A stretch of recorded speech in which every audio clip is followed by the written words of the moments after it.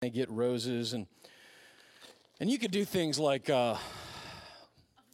we could do things like flashlights with the church logo on it that you'll just lose on your way home, or a little compass, your direction in life. Or we could give out salted and cured meats.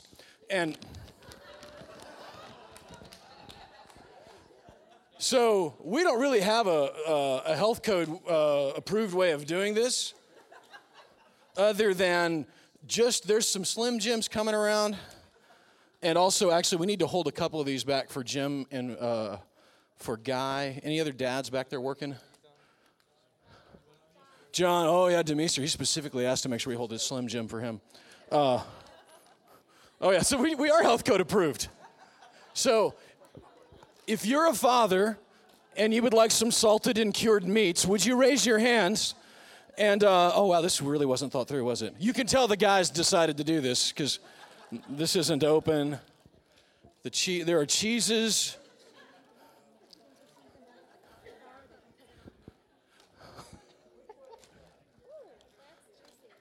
Yeah, that's disgusting. That'll change your life.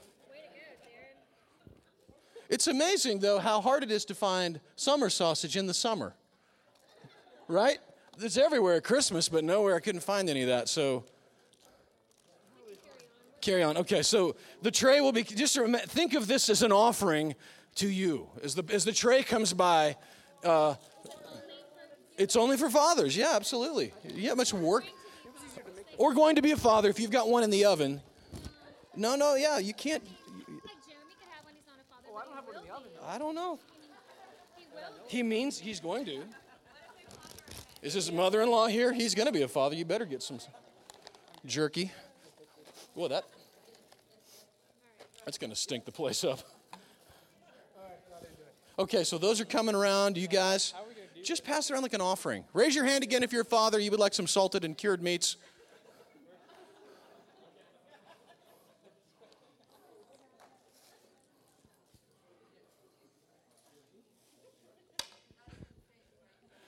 If you're not retaining enough water, I'm telling you, this will help. Right? Hey, there's some jerky up here. Why don't we pass this bag around? Just have a pull. I'm going to tell you what, that Kroger jerky has kept me alive in many nations. Protein, right? When you're busy pushing the cat away from your plate, acting like you ate a little bit of it, you can go back and have some jerky. Hey guys, thank you for joining us. Statistics tell us that Father's Day is the third least attended day of church of the year.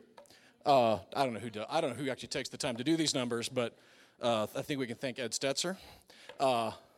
And I think some of it is probably twofold. One, that, hey, you know what, it's June and people are on vacation. And you know what, that's okay. I think that as a father, if you're not spending time with your family, that should be a priority for you. And I'd say this, I'm going to take it a step further. Sometimes as a father, you need to skip church and go with your family and be, now look, don't do we're taking a family day so you can sit home and kick back and take a daddy day. I'm saying take a daddy day with your family. Go fishing with them, go. No, but I would ask you to get in a Kahoot suit. Not everybody does it the same day, just saying. But some of you guys need to do that, and some of them are doing it right now. Bassanio's out in the woods, I'm sure, killing something and eating it. But for those of you that did make it, very grateful. We actually have, I hope you don't mind me doing this.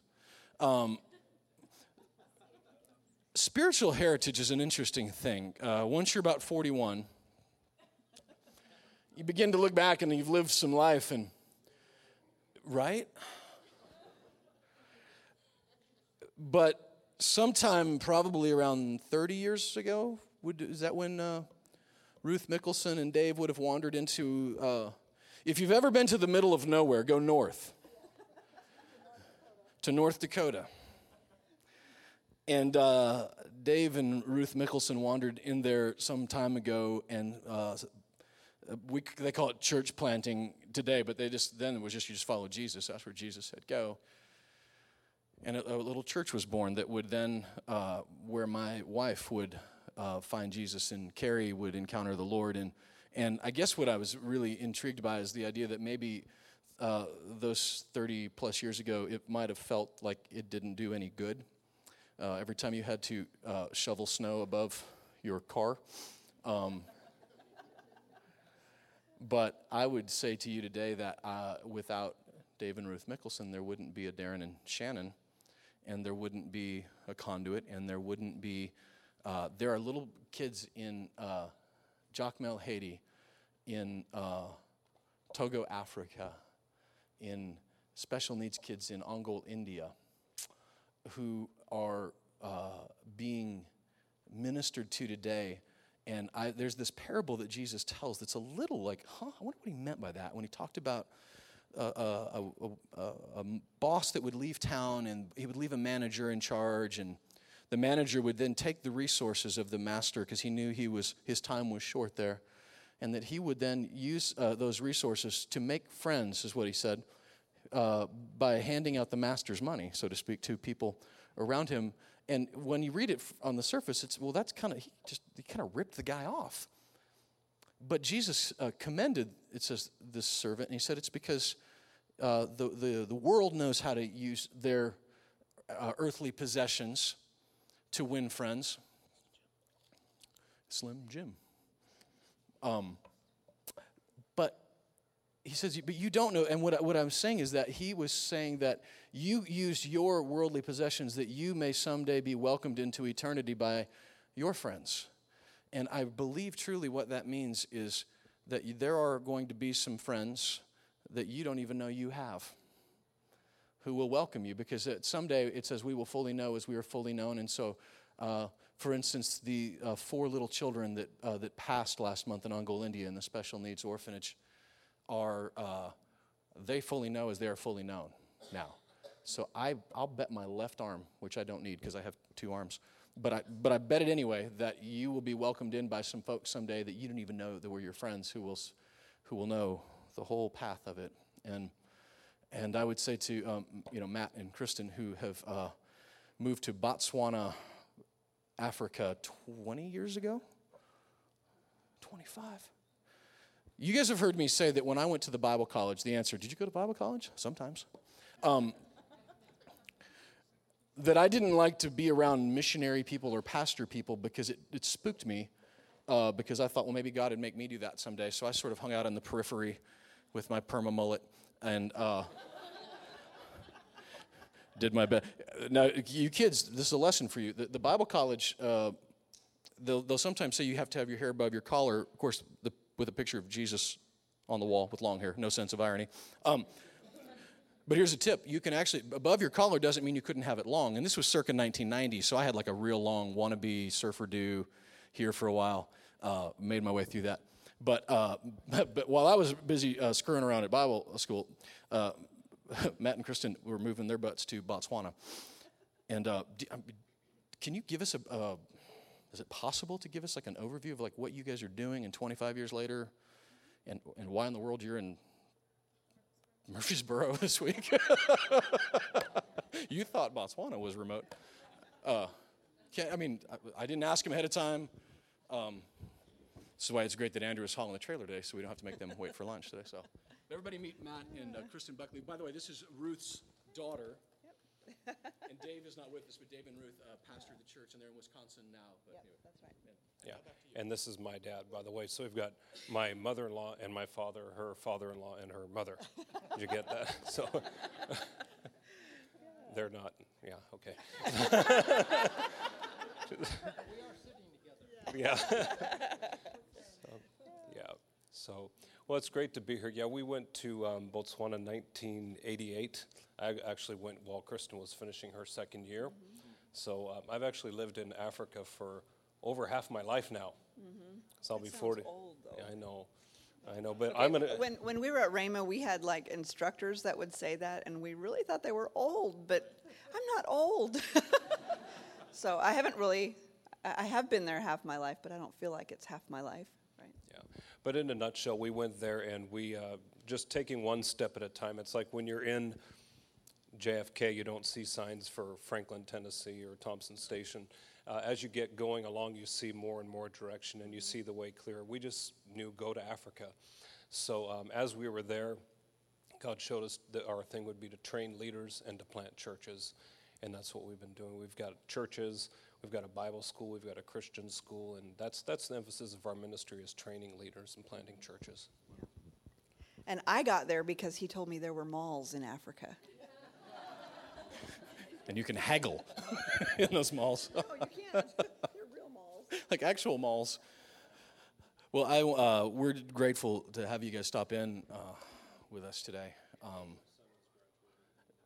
So the kid, his son is graduating high school today through a homeschool association, which is in Murfreesboro. So they've come to town, and it's it was just interesting as I was even driving today, thinking, wow, how strange life can be. You know, how these things that the Lord weaves together, and if you've been around me, obviously, you know, and they were around Ramos when I was there, so they would probably know just that there's nothing more shocking than me doing this. Like, this is, I almost didn't graduate.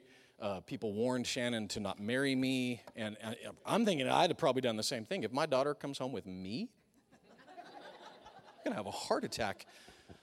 But the Lord was gracious. And it's probably because he just loves Bonnie so much, Shannon's mama, that he brought me to where I am, just to give her some peace of mind.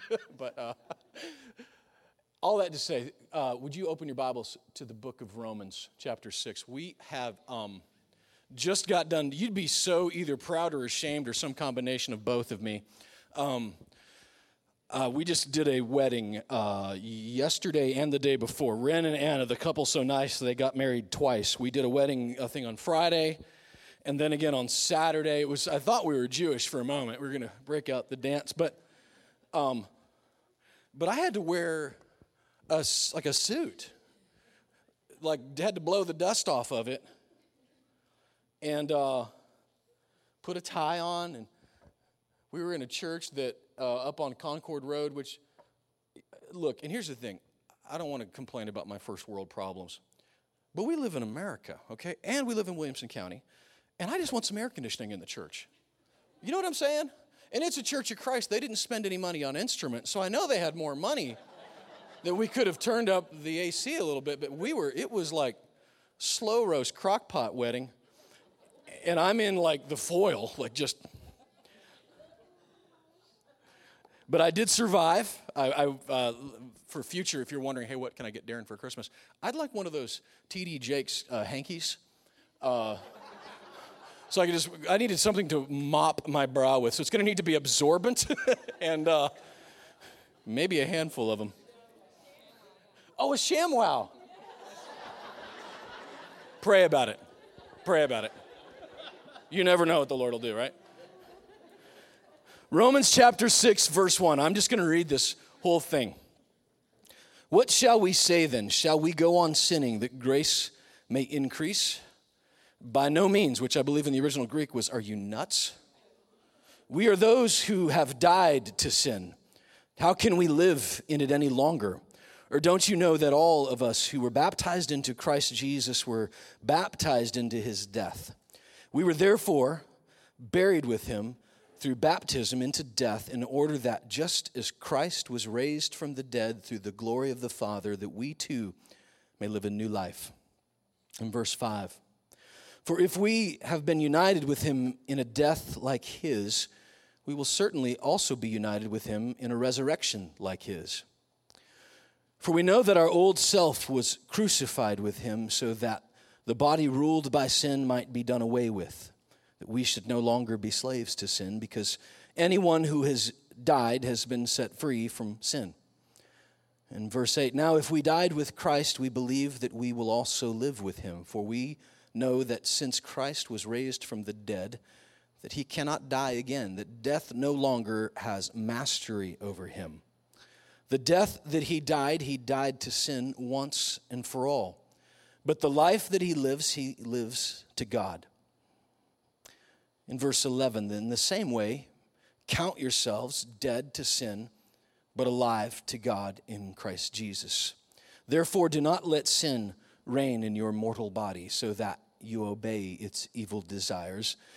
Do not offer any part of yourselves to sin as an instrument of wickedness, but rather offer yourselves to God as those who have been brought from death to life, and offer every part of yourself to him as an instrument of righteousness. For sin, verse 14, shall no longer be your master, because you are not under the law, but you're under grace. In verse 15, what then? Shall we sin because we are not under the law, but under grace? Again, he says, are you nuts? Verse 16, do you know that when you offer yourselves to someone as obedient slaves, you are slaves of the one that you obey, whether you are slaves to sin, which leads to death, or to obedience, which leads to righteousness? But thanks be to God that though you used to be slaves to sin, you have come to obey from your heart the pattern of teaching that has now claimed your allegiance. You have been set free from sin and have become slaves to righteousness. I'm using an example from everyday life because of your human limitations, saying you're a little dense. He's talking to us. Just as you used to offer yourselves as slaves to impurity and to ever-increasing wickedness, now offer yourselves as slaves to righteousness and leading to holiness. When you were slaves to sin, you were free from the control of righteousness. But what benefit did you reap at the time from the things that you are now ashamed of? That's a hard one to hear, isn't it? Those things result in death. But now that you have been set free from sin and have become slaves of God, the benefit you reap leads to holiness, and the result is eternal life. For the wages of sin is death, but the gift of God is eternal life in Christ Jesus our Lord. Would you pray with me? Father, we ask that your word would be a lamp to our feet and a light for our path, that you would speak to us, each one, every one of us individually today. In Jesus' name, amen. The thing about Romans 1 through 5 is it's kind of awesome. Like, we are justified, which means it's just as if I'd never sinned. We are righteous. We are forgiven for every sin that I've ever committed, every sin I'll commit today, and every sin I will commit in the future. It's taken care of, which kind of rocks when you think about it. Like, that's kind of a big deal. Paul would then say at the end of Romans 3 that, hey, that's the summation of what I've just written in chapter 5, verse 20-ish. We're saved by grace. This is awesome. But there's always then the question, well, why not get your money's worth? Why not go out and just live however we want to live? And throughout history, that has always been the question. Because Paul would talk about now, and I think in Romans 6, probably the most important part of this book, because it's very pivotal, because all of a sudden he switches gears and starts into this road of what it means to be sanctified, which means to be useful, which means to be set aside and holy, to be complete. That's something that is a process. When he talks about working out your own salvation, that's the process of that. And if you were here a couple weeks ago, you saw Tim Bisagno tell his story. And he stood here as a man forgiven, a man that I truly believe that when he stands before the Father, he'd be like, what are you talking about? Do you remember the east from the west thing? I choose not to even acknowledge that. So that was forgiven, but then we saw the consequences in his life and in his children and in his family and those things that he lived out with it. And so we saw that it's really, there is, when Paul says absolutely not, like he really, truly means it. But I'd say this, that what Paul is really saying to us, which I hopefully is helpful to you, when you're a kid, it's pretty much all you hear is what? Like, no, no, no, no, no, right? And as a parent, you're like, how well is that really working, right? And as you get older, you're like, okay, that's really not working either. No, no, no, no. But what Paul was saying was, no, no, no, no. That we ought to know this forgiveness, this righteousness, to know that Romans 1-5 would say that we are freedom from the penalty of sin, but Romans 6 tells us that we are free from the power of sin. And if there is one thing that I could say as a pastor that probably was the most surprising to me was how many of us struggle with sins that nobody knows about. And we don't know about because we don't want to talk about it. I kind of, maybe like you, grew up thinking, well, I can, and I want you, it's not my pastor's fault, but all the stories of victory and conquering, and like suddenly I thought, oh, I can't do that. Like, because when I faced that temptation, that story didn't end the same way for me. And so what can happen is, you know what? Satan loves the ditches. There's the ditch on the left side. There's the ditch on the right side.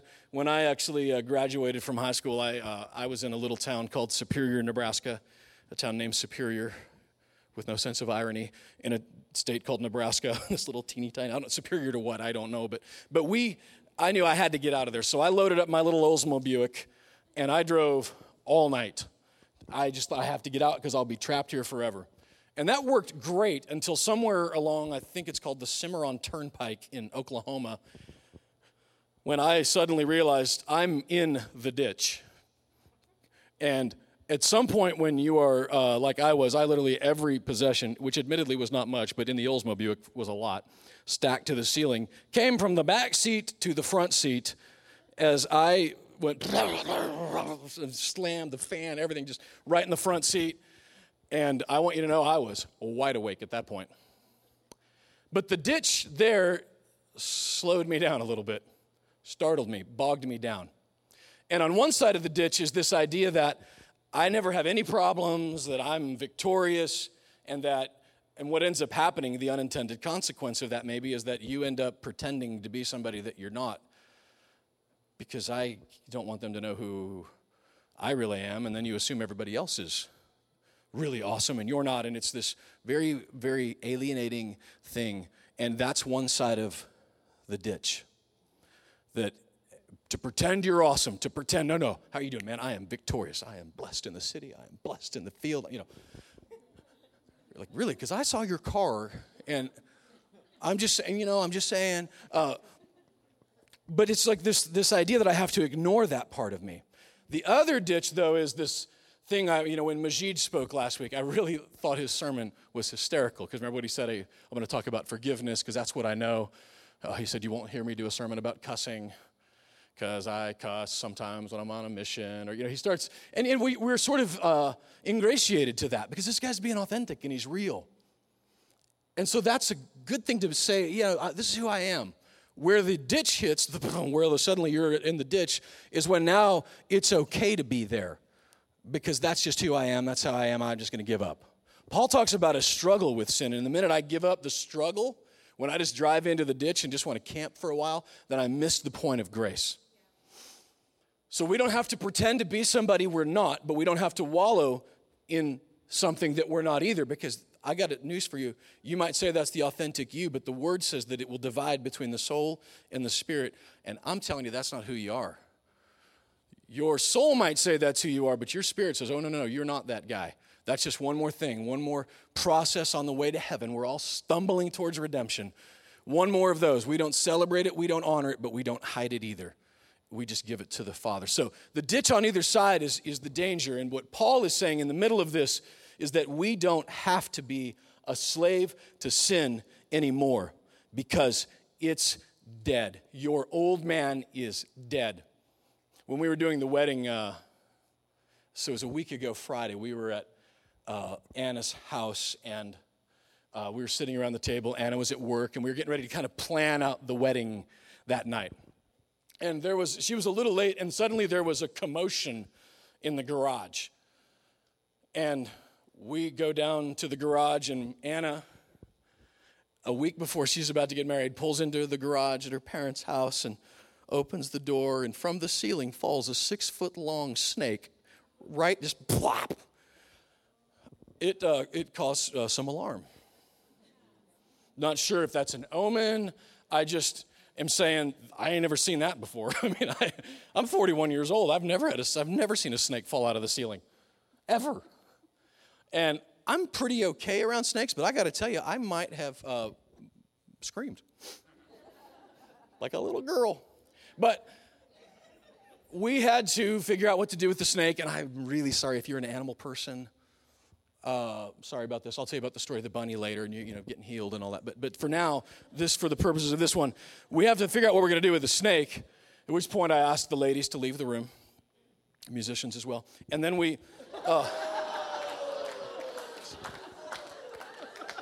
I'm just playing with you. I'm not saying they're ladies. I just asked them to leave, and I think that the thing that they heard going up the stairs was a thong, which is the sound of the shovel. And here's the thing. Then somebody was standing there with me, and I mean, I got him square right on the head. He didn't feel a thing. I promise you. If you're pro snake, whatever, he just didn't feel a thing, but his body was like just flailing all around, and he said, "Is he dead?" I'm like, "Oh yeah, he's dead. He just don't know it yet." But I was reminded that that's when in the garden when the Lord said to Eve that your heel will crush his head. Speaking of the serpent, that he's dead. He just don't know it yet. Your old man, my old man, is dead. That's what Paul is saying here, that there is power over this. And if you are struggling with anything and we can call it an addiction, we can call it whatever we want to. And understand, I work with Place of Hope, right? I understand what addiction does to people's lives, and there can be a chemical thing. So don't hear me throwing the baby out with the bathwater, but I think in America that we have thrown the category of addiction at a lot of things that just need to be crucified. Just got to be, oh, you know what? That's a problem. No, it's not. That's a sin. And you need to stop it. I need to stop it. Don't wallow in it. Don't go to the other side, though, where you pretend it doesn't there. You're right down the middle of it. And when I look at Romans 6, there's the three things that sort of jump out to me, and I want you to hear me say that. If the Lord wanted us to live our lives by lists, I think he would have written the Bible differently. So whenever you see me put up some points, it's not that I feel like you should write down these points and then have a little flip chart to, okay, well, I'm battling this now, so I need to find what do I do? Well, these three things. And then it's not that. These are three things that I'm observing when I read this. The Holy Spirit might show you something different, and I want you to know that if he does, I would encourage you to check out and to listen to him and to write it down, and so you don't forget it. I'll be here when it's over. You can come back and you can pretend, well, I'll think you listen, it'll be fine. But I'd rather you listen to him than to me. And so if he says some things to you as we're going through this and you see different things, that's okay. Write them down. I say that because the enemy, it says when the word is sown, the enemy would come to try and steal it from you. Don't let him do that. The number one way he steals it is that you don't remember it. Remember what we've talked about on these doors, whether they're government installed or some conspiracy, we don't know, but there are magnetic strips that will cause you to forget everything. It'll erase it all when you walk out this door. So you write down what you can so you can go back and restore it to your hard drive when you're there. But when I look at this, I see in Romans 6 that we need to appreciate what he has done. Freedom from sin is pretty big. Like, that's huge. I have forgiveness, the penalty of sin, but I actually have power over it. That's a big one. It's huge. And I feel like that I sometimes, maybe you, need to appreciate that more. One of the best ways I feel to do it is at communion. When we are worshiping in a little bit, we'll have communion available for you. May or may not have salted and cured meats, but we will have communion available. But as you are partaking of communion, why do we have two elements? Why is there blood and the body? The blood speaks of the significance of the forgiveness, of the cleansing of our sin. The body speaks of the power over sin. His body was broken, and Paul would say here in Romans that we are crucified. My old man was killed in that he has no power over me, just like a dead snake flopping around in the garage. And the only power that he has is power that I give it because I just don't know it. When I know it, Paul says know, K-N-O-W, know it, it changes everything. Everything. And so I can look to that dead snake and say, he's flopping around. He's been flopping around for 2,000 years. But he's dead and he's got no power over me. Only power he has is power that I will give him from myself. I don't say that to make anybody feel badly, by the way, because we want you to know all. All means what? All of us. Work out your own salvation. This is a journey. It's like a giant puzzle. You can't put it all together at once. You got to start somewhere. And your journey is you're putting it together. And I believe that as we get, maybe mosaic is a better picture. At the end of our lives, that mosaic, all those pieces, the broken ones, the complete ones, will fit together to complete this beautiful picture of our lives. Don't get all hung up because there's one that someone else has got figured out and you don't. Know that that's a piece that's coming. And don't believe the lie that it has power over you. We need to appreciate it. Appreciate the broken body of Christ.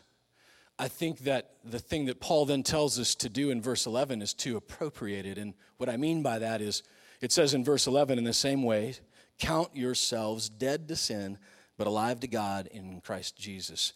I think King James actually uses the word reckon. And we're in the South. If you've been to Puckett, you've heard the word reckon. I reckon you want some sweet tea, don't you? Reckon doesn't just mean I'm making a decision. Reckon is an accounting term. I love it. It's with NIV, one of the rare times it gets it right, is it says count it because it's an accounting term. We had a report sent to us this week. Mo and I got a report from our bookkeeper, and it caused me some alarm. I had what I would believe to be the pastoral version of a Malux moment, going, oh, that's bad. We're in trouble. And it was showed us to be $3,000 in the hole for the last 6 months. And I lost some sleep. I'm like, oh no, man, how do we do this? And I wake up in the morning and then I'm like, oh, wait a minute. So this number was given all at once, but then it is appropriated out over a period of time. For instance, if someone is raising support, they might get a large check for their mission, but then we appropriate it out over a period of time. So it shows a one-time big check here, but then a bunch in the hole unless it is appropriated in the right account. So once we figured that out, all of a sudden it was like, oh, it was just needed to be counted in the right spot. And I slept better that night. I think that the lie of the enemy is that we start appropriating things in the wrong box. And it causes me a lot of lost sleep because I'm appropriating this into this account saying, this doesn't add up because I can't quit doing this. And what I'm saying, what I believe Paul is saying, we just put it in the wrong account. Put it under the account of Christ paid it for you, a financial term. He will say at the end, that the wages of sin is death. That's another financial term. The good news is he cashed that check for us. So it's not our paycheck anymore, it's his. But in the meantime, if I will account it under the right place, appropriate it in the right place, saying I will count myself as dead to sin, it zeroes out, and then we're golden. Account it, appropriate it, and then last but not least, applicate it. You guys know that I'm a big fan of the anti-monkey butt powder. Big fan. Because, if you use the Gold Bond when you're walking around like a developing nation, you're all swampy and sweaty. Gold Bond stinks. Like, everybody thinks it's like, come from the nursing home, dude. What is that smell? But not anti-monkey butt powder. This is real, by the way, and I learned about it from, I think from Jeff Gilbert, who's out there, drummer for Cutlass, going to get ready to go be a pastor. He's the first one that taught me about the anti-monkey butt powder on tour. But let me tell you what, the anti-monkey butt powder in the bottle does me no good. I have to apply it, applicate it.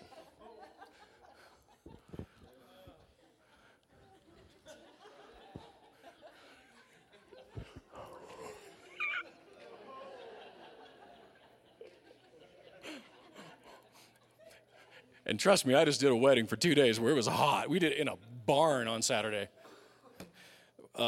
You have to apply this to your life.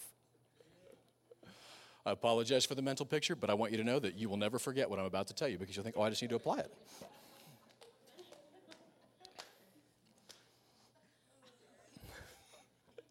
He says to us this, that as those from death to life, verse 13, to offer yourself your instruments of righteousness as those who have come back to life, who have been resurrected. I was watching a video this week of a doctor who I won't show it this morning just for the sake of time, died in a kayaking accident, underwater for 15 minutes. And the interview on Dr. Oz, okay, I swear I don't watch Dr. Oz, it was on YouTube, was talking about how her life was different after that. And it turns out there's all kinds of research of people that have survived near-death experiences and how they live differently. They don't really understand time anymore because they're not in a hurry to get anywhere. People accuse them of being aloof because they don't really get worked up over stuff.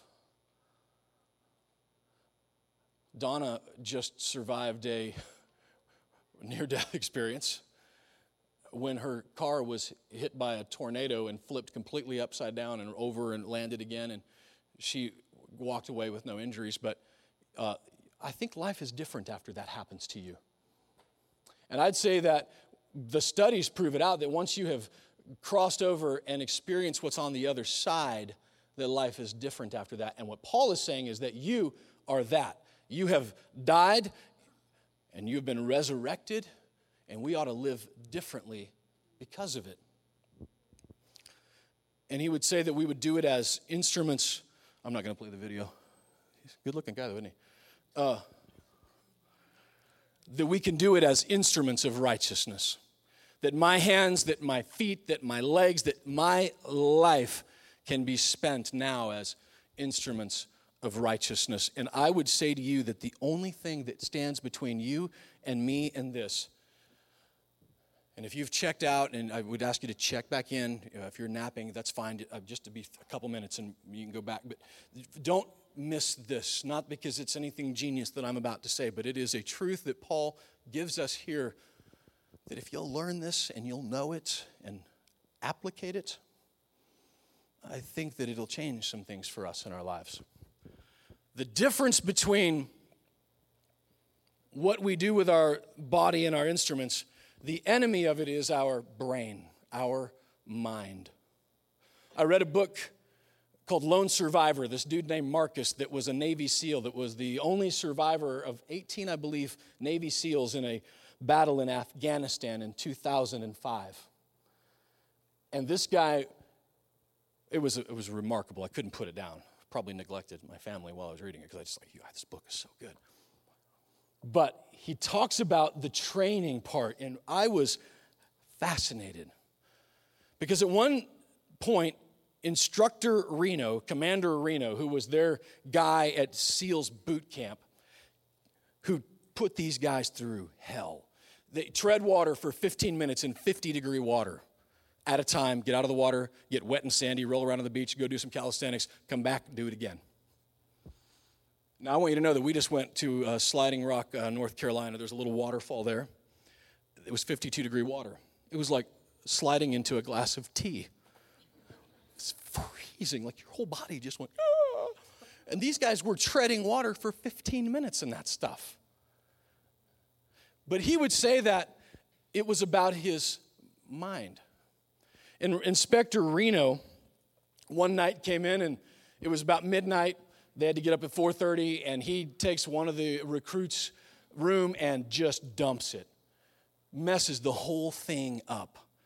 And then demands an immediate room inspection, at which point this guy had to spend an extra hour or two putting his room back together and still had to be up at 4:30 in the morning with the other guys. And here's what Reno said to him. He said, Marcus, I put it up here because it's a really good quote.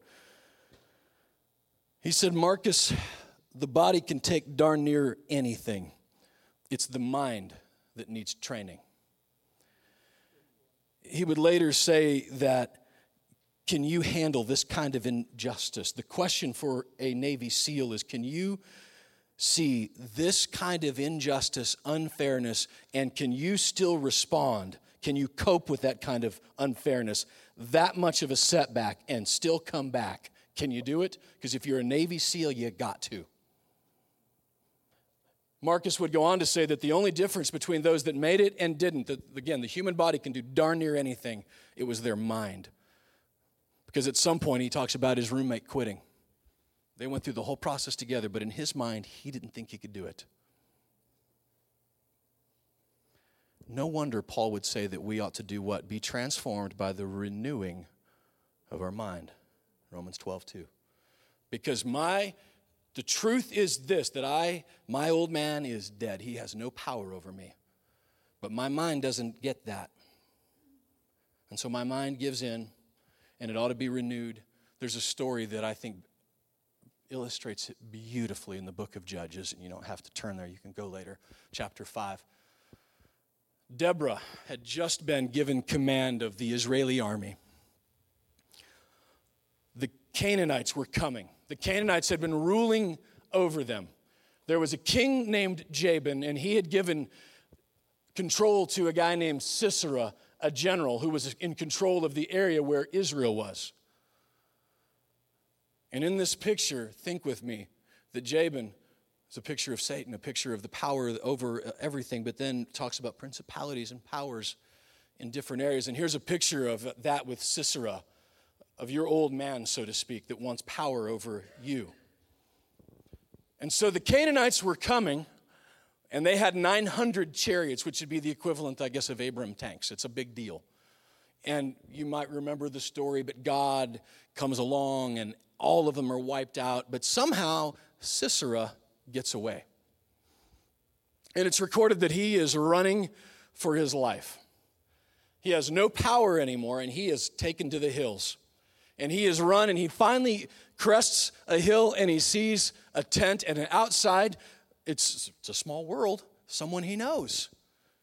It's a girl named Jael, who he would have known because her husband's name was Heber. What a great name, and aren't you so glad your daddy didn't name you Heber? Heber.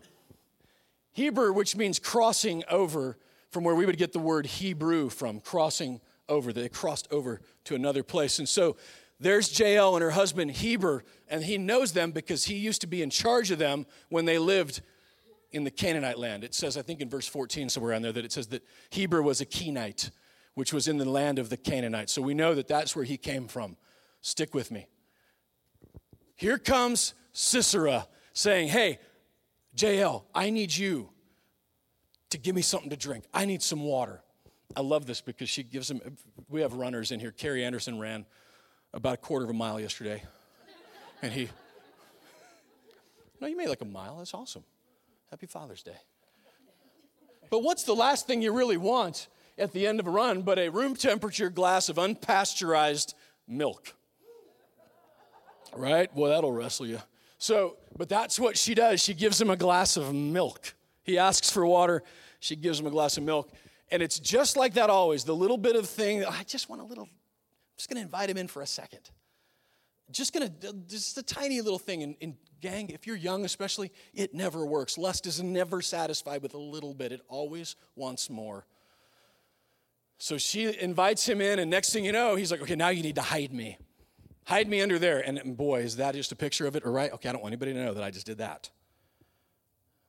So I'm going to delete it. I'm going to just pretend that wasn't there. I'm going to not tell anybody. I'm going to hide it. Because that's what sin does, is it begins to isolate you. You start to keep secrets that you didn't have before. But this is the picture that's so awesome, because here's Sisera, who has no authority at all over her. And she's done with it, because now he's saying, okay, yeah, but if anybody comes, tell them I'm not here. Finally, he goes to sleep, and it's recorded that she takes a tent peg, goes over to him quietly and pulls out a hammer and drives it through his temple and nails him to the ground and killed the old man. Is not my hammer, or my word, a hammer, Jeremiah 23 says to us. That my word is a hammer in your hands. That tent peg speaks of nails, spikes that would pin Jesus to a cross speaks of your old man being drilled to that tree as well. And so when the old man comes knocking, we don't have to put up with it. Be transformed by the renewing of your mind. Milk, it's referred to in Scripture as Scripture. As newborn babes desire milk, Paul would write. Get this out of your mind, by the way. That there's this idea that, well, these simple principles are just for the babies, but I'm a mature Christian. I don't have to do that. That's not what it says. As newborn babies desire milk, so should you desire the milk of the word. Don't let yourself be someone that, oh, I've already heard that one. I got that one down packed. Drink the milk. Feed that milk to your old man.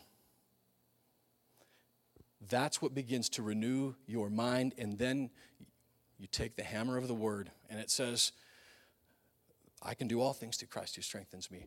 I don't have to bow down to this because it says here that the old man is dead to me. Any power that I think it has is not there. This is a one-step program. It's God's word driven into your problem. And I would say that all of us have areas in our life. Again, think of it as a giant puzzle. Not all. I need to drill this one to the cross. I need to take the hammer of the word. This thing is dead to me. It has no power over me. I'm not doing it again. And with the hammer, bam.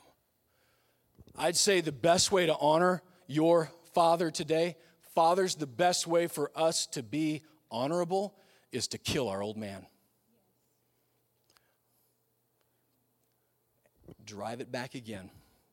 And that, as a father, is a way that we can not only honor our Father in heaven, but we honor our children as well. What you do in moderation, your children will do in excess. Remember that. The example that we set, they catch a lot more than they hear. Jim said that, and he's never shared any with me, but when they do prayer requests, when your kids get in there and the first thing they do is a little gathering and how was your week and what can we pray for? Jim said, I always know which parents had a fight on the way to church. I always know what's going on. And you didn't think they saw it. Or worse, you didn't care. But I'd say to you this, you don't have to do that. Drill it. Be a father that is going to stand up with the hammer of the word and drill it into the ground and set the example for your children. Kill your old man. Father, we are